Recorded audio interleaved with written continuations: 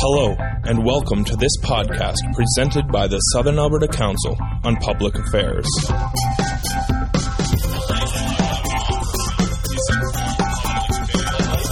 Thing working? No, thank you. Welcome to this May the 24th, rainy day, or spring, Southern Alberta Council Public Affairs event. We're very fortunate today to have a speaker here who is on a subject that you're all interested in. My name is Van Christou. I'm the moderator for today, and I'll quickly get over some of the housekeeping that we have to do. We'd like everybody to turn off their cell phones, and we'd like, if you will, choose a person at your table who is responsible for counting the money, the $10 that everybody will put in the basket for a nude to pick up a little later on. Otherwise, we should be able to move ahead. I'd like to thank our partners, the University of Lethbridge, who supports this program, and the Country Kitchen Catering, who always provides us with a great lunch. Also, Shaw TV, who record this program and play it back on Sunday afternoon at 4:30. The media as well, the Lethbridge media, are to be thanked as well for covering these events. Now, I'm particularly happy today to introduce our speaker. Usually, when you introduce speakers, you're talking about an expert or an authority who's flown in 1,000 miles. That's usually the definition of an expert. In this instance, we have a person who was born and raised here in Lethbridge, who's going to address us on this important topic today. John Davies was born here in Lethbridge and grew up on our street. There were 26 kids in our street, including our four, and his family of four, his brother, his sister, and two brothers. And these kids grew up together for 20 years where nobody moved away, so we developed sort of an extended family. So it's a great pleasure to be able to introduce him today. John went on after high school here to get his degree in electrical engineering as well as his MBA, a rare combination for an engineer to have, but a great background for a person to come back to his family business here in Lethbridge, the Lethbridge Iron Works, and to run it so successfully all through these years. At the present time, he's president and CEO, as well as a co-owner of the Lethbridge Iron Works. I would like to mention here that we're going to hear about a topic that interests not only people in Lethbridge here and all southern Alberta, but all of Alberta. It's been a hot topic for a long time, and John, who has done a great deal of work in this, as well as being the secretary and treasurer of the IASA, the Industrial Association of Southern Alberta, has put together this presentation today. Would you please welcome our speaker, John Davies, warmly.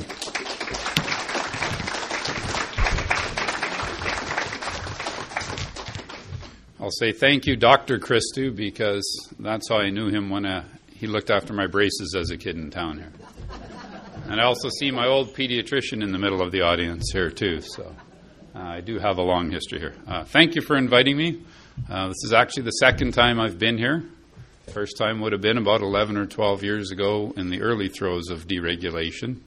And if you had asked me then if we would still be talking about it 12 years later, I think I would have said no, but here we are. As Van mentioned, Lethbridge Iron Works, we've been in town here since 1898. Fourth generation now. My nephew works for the company. We have always maintained Lethbridge as our home base and hope to do so going forward. One of the very, very important local input costs for us is the price of electricity. Our company uses up to $250,000 of electricity a month now. So any increases have a significant impact. I was recently on a foundry tour in Pennsylvania, and they deregulated actually before Alberta did. And he was complaining about his cost of electricity, and I asked him what it was. He said, it's over 3 cents a kilowatt hour now. I said, I've got a contract for 6.6 cents, so I'm only paying twice as much. So then I asked him what his wire charges were. He said, they're another 3/4 of a cent. I said, I'm paying over 3 cents, so in that case I'm paying 4 times as much as you are. And those are the type of companies that we're trying to compete with nowadays. So before deregulation, we actually had a very efficient system here in Alberta. One of the, if not the lowest cost systems in North America. Worked quite well. Unlike some of the neighboring provinces, it was not debt supported at the government level. It was not government owned. It was owned by the utilities, and we had 3 main utilities in those days who were involved in it. And we didn't have any choices as customers. We dealt with who we dealt with in our region, but it was safe, it was economical, it was reliable. It was what you want electricity to be. You want it to just be there when you turn the light switch on. Then in the mid-90s, the government started looking at the potential for deregulation. And the reason was we had those 3 players, but we didn't have a system in place that could allow for any other options or choices. So the concept of wind power was coming up, and there wasn't an easy way to integrate that into the existing system. Same was true of industries. We have large oil industries and natural gas-based industries in this province that wanted to be able to generate their own electricity and actually sell some of it, and there wasn't a mechanism in place to do that. There was also the fact that regulation had a cost in itself. All the arguments, all the lawyers, all the experts going in front of the utilities board created quite a nightmare. So, the ideology of competition being the best way to go is certainly one that the government of Alberta had followed before, and they thought it was a good one to follow with electricity. In reality, though, our system wasn't broken. As I said, it was one of the best in North America. The goal was to make it better. They failed miserably, I guess would be the punchline to that. And instead of figuring out how to tweak the system, they decided to rebuild it from the ground up. And these are a couple of my favorite quotes. And I could read it to you, but basically the government was saying that at that time other jurisdictions were going to do this. They were going to deregulate. We need to maintain our Alberta advantage.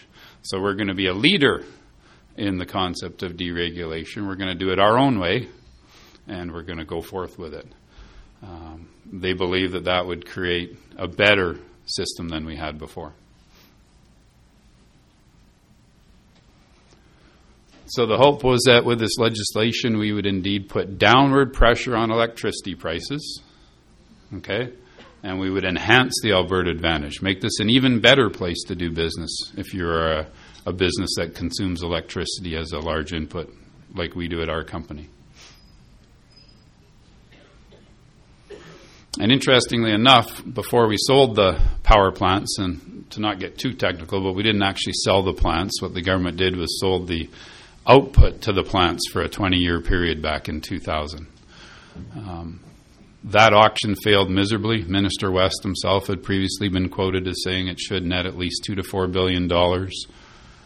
They netted $1 billion in sales, and actually several major assets didn't sell even at the reserve price of negative $250 million. So really the net out of that sale to Albertans at that time was probably about a break even. So immediately out of the gate, we lost about $2 to $4 billion of money that we as Albertans had been paying their electricity rates to pay for those plants. And one of probably my most favorite quote, and the one I used the most, was the one from Minister Cardinal. There is no roadmap for this process. Minister Cardinal, I said back then, there should have been. You guys should have had one. Shooting from the hip on this was not a good idea. So what do we have now, 12 years later? Excuse me.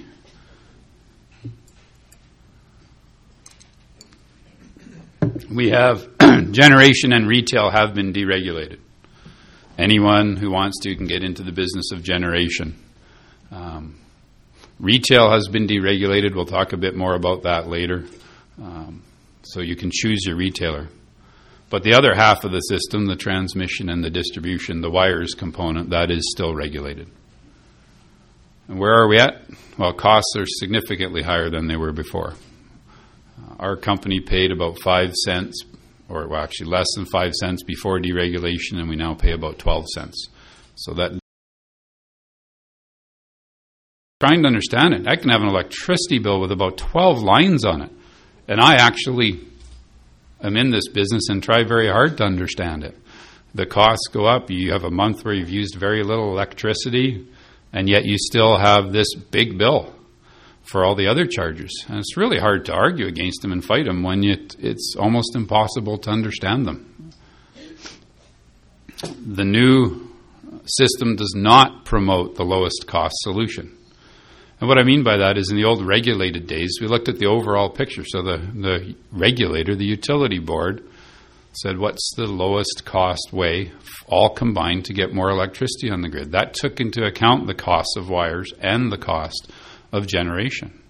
Well, now, with the wires still being regulated, generation can be built wherever it wants to, and the wires will be built, no matter what, no matter the cost. So you're no longer coming to an economic best decision because you've got this hybrid system now. There is nothing in it, for example, to incent a company to locate closer to Calgary with their generation, where the growing demand has been for electricity, or for companies that want to generate, say in the oil patch up north in Fort McMurray. There's no incentive to them to be closer to where the load is. There's no cost to them when the transmission gets built. So do you think they're in favor of all the new transmission lines, some of which are going to be run up to Fort McMurray? Sure. Most of those companies up there generate themselves, and they have excess capacity, and they want to sell it. And they want to sell it to the rest of us. And they get to do that with transmission lines that will be bought and paid for by the rest of us. So we don't have a system that makes any sense about locating your generation near your load. And the other thing that people don't think about when we all talk about being green nowadays, all those transmission lines, they're all lossy. Electricity is lost as it travels along them through resistance, heating, and power losses. The more of that you have, the more electricity you're wasting heating the air in Alberta. I guess keeping the birds' feet warm. And where are we at? Excuse me. On choice, very little. Retail choice is very limited, and we'll talk about that in a minute. I keep things for a long time sometimes, and this is one of them.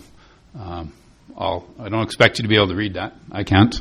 But I will tell you the highlights of what it is. This is a document that was published back in, I believe, 1999 by the government. Kind of a sales brochure, I would call it. And it was telling us all the wonderful things that were going to happen over the next 5 years. And so what were those things? The small print on the first one said we were going to have a competitive, efficient, and innovative electricity marketplace. My opinion, no, no, and no. We're going to have new generators and many new service providers. Same old guys doing generation for the large projects. Very few new service providers. Be happy about that part so they're not knocking on your door all the time and phoning you every night while you're having supper, but it doesn't give you much choice. Informed consumers choosing from competitive, attractive options. Nope. Continued downward pressure on rates? Definitely no. Incentives for conservation and the wise use of energy? I haven't seen them. People talked about smart meters and trying to put those in so people will use electricity better. None of that's come to pass. And remember, folks, this is 2005. 7 years ago, this was all going to be in place by. Smart technologies and green power options that contribute to environmental goals. That is one place where Alberta is a leader. Wind power. Boy, I drive west a lot, and man, they just crop up all the time. More and more and more and more towers out there. That's a good thing. But I'm probably one of the few people who will ever speak publicly and tell you what's bad about wind. Because I'm an industry and I need power. The bad thing about wind is twofold. Number one, It only runs about 30% of the time.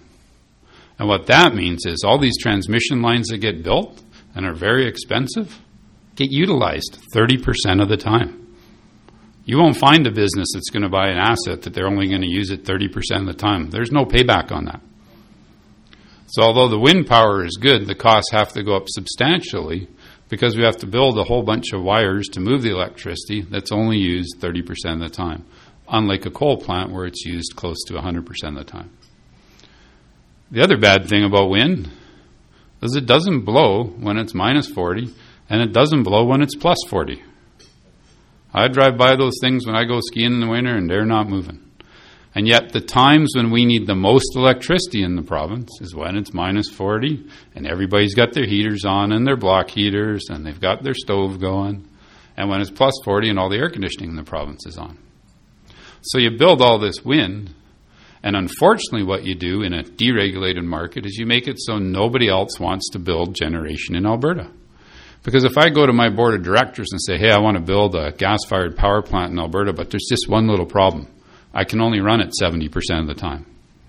Because the other 30% of the time the wind's blowing and they bid into the pool at zero, so they're going to be selling power. So, Mr. Board of Directors, we won't be able to sell then. Their answer is, find somewhere to build it where we can use it all the time.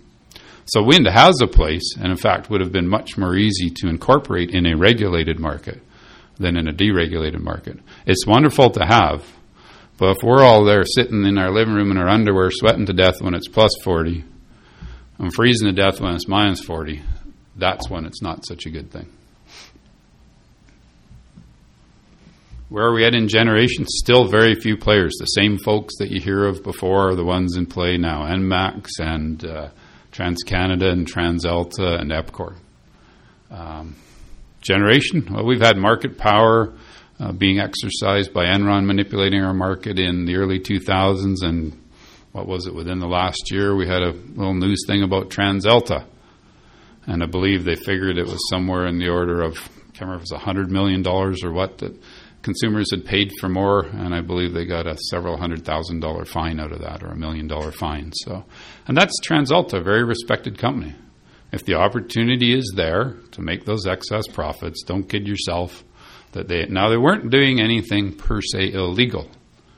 You have to keep making new rules all the time, and they still make new rules all the time to try to prevent the activities. They find a loophole, they jump in it.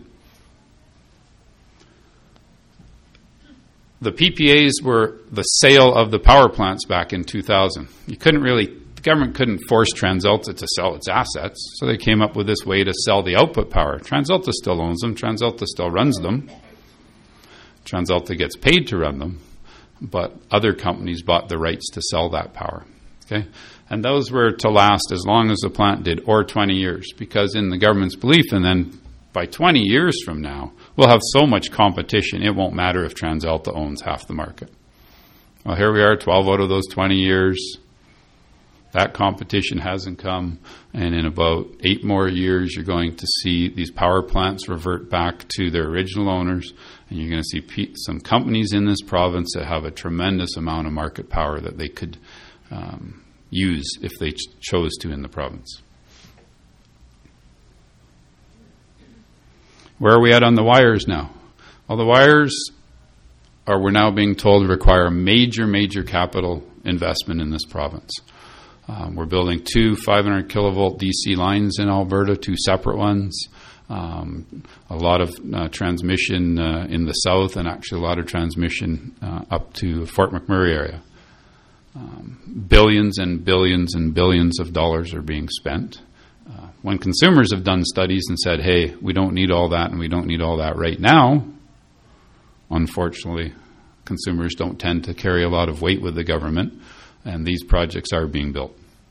So what we're going to see is wires cost probably triple in the next 10 years.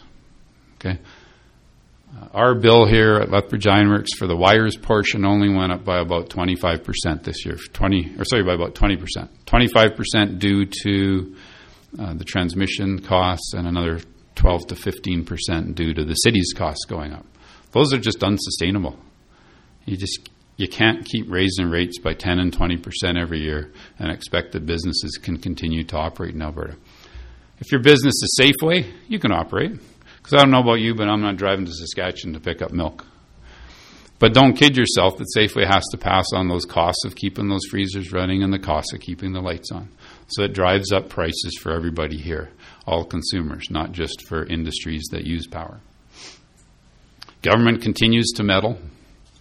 And we had an incident several years ago where I believe it was the ISO had sent spies to meetings across the province about the new transmission line, and when the Utilities Board heard that, they said that the process has failed. You have to start all over again. The government stepped in and mandated that they would be built.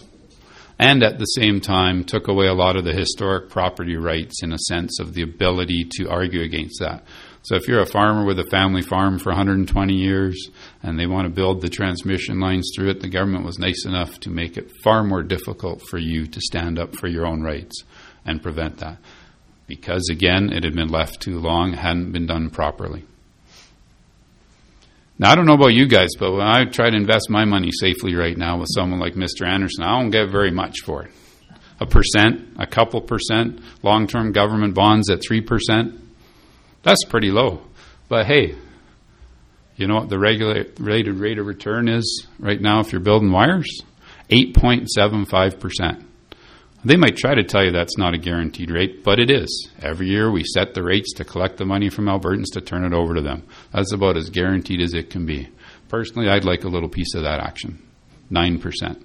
That's another cost we're still paying. And as you all know, when you look at your bills, wow, it's hard to even understand what's on there. There's rebates for this and surcharges for that and balancing pool charges and the municipal consent and access fee, which is an additional 30% of the wires charges that the city takes for relief of taxation. It's very complex. It's very confusing. 10, 12 years ago, I got many phone calls every day. Now I still get the odd one. I don't tend to have strangers calling me anymore, but I still have friends asking me, what do I do? Should I sign? Shouldn't I sign? Here we are 12 years later, and the education component for consumers failed miserably.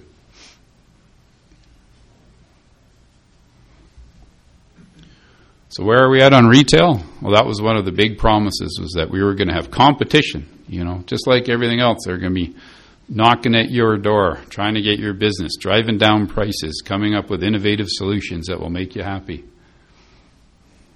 Didn't happen. The main player in the province is NMAX. Even EPCOR in the early days was in there, and they just said, this isn't worth it, and they got it. So if you think, boy, I haven't done it, and I shouldn't have, and I'm the only one left, no, 70% still haven't done it. It's a tough decision to make when you can't possibly understand what you're getting. It's almost like, let's make a deal. I'll take behind door number 3, Monty. Let's see what we got. So people don't make the decisions. As such, we end up with some very high-priced months here. There was, before the election, Brian Mason was talking about 18-cent power, and I believe I wrote a letter to the editor after the guy from NMAX wrote one in saying, well, that's not true. Well, it was very true. Well, that is what people paid that month. That's what I paid that month. I know how to read my bill. So the impact, as I said, for our business has been power going from 5 cents to 12 cents, 2.5 times what it was. And you know what? We got more increases coming. There's still concerns about brownouts. In order for citizens to not hear about it, the city of Lethbridge has a program in place where they call people like me and ask me to go offline. They've called industries together and say, hey, please, can you help us? And you know what? Most of us have said yes. When the time comes, we'll help. Probably should say no, so maybe the brownouts will come and the general public will actually know what's going on behind the scenes. There has been a tremendous transfer of wealth through this process. And someone in the audience just brought up this article to me. Thank you. And you'll like the line at the start. We've paid more than $20 billion too much over the last 12 years now. That's an awful lot of pocket change that's in the wrong pockets. We still have a lack of investment in generation. They are not really coming to Alberta. We have the same players doing the same things. And in fact, what you're seeing now, and what you'll continue to see, is industries will move off the grid. And I even include ourselves in that. I'm getting quotes right now for switching to self-generation. And I'm doing that to control my costs. These transmission increases coming down, you can't plan a business when you don't know what's coming at you and when you have no say in it and something is taken completely out of your control, and that's where electricity's gone in Alberta. I talked to a friend of mine at a major oil and gas company in Alberta, and she said it's their corporate goal to get everything they have off the grid to where they're just doing it themselves because there's still that lack of confidence in what's happening in Alberta.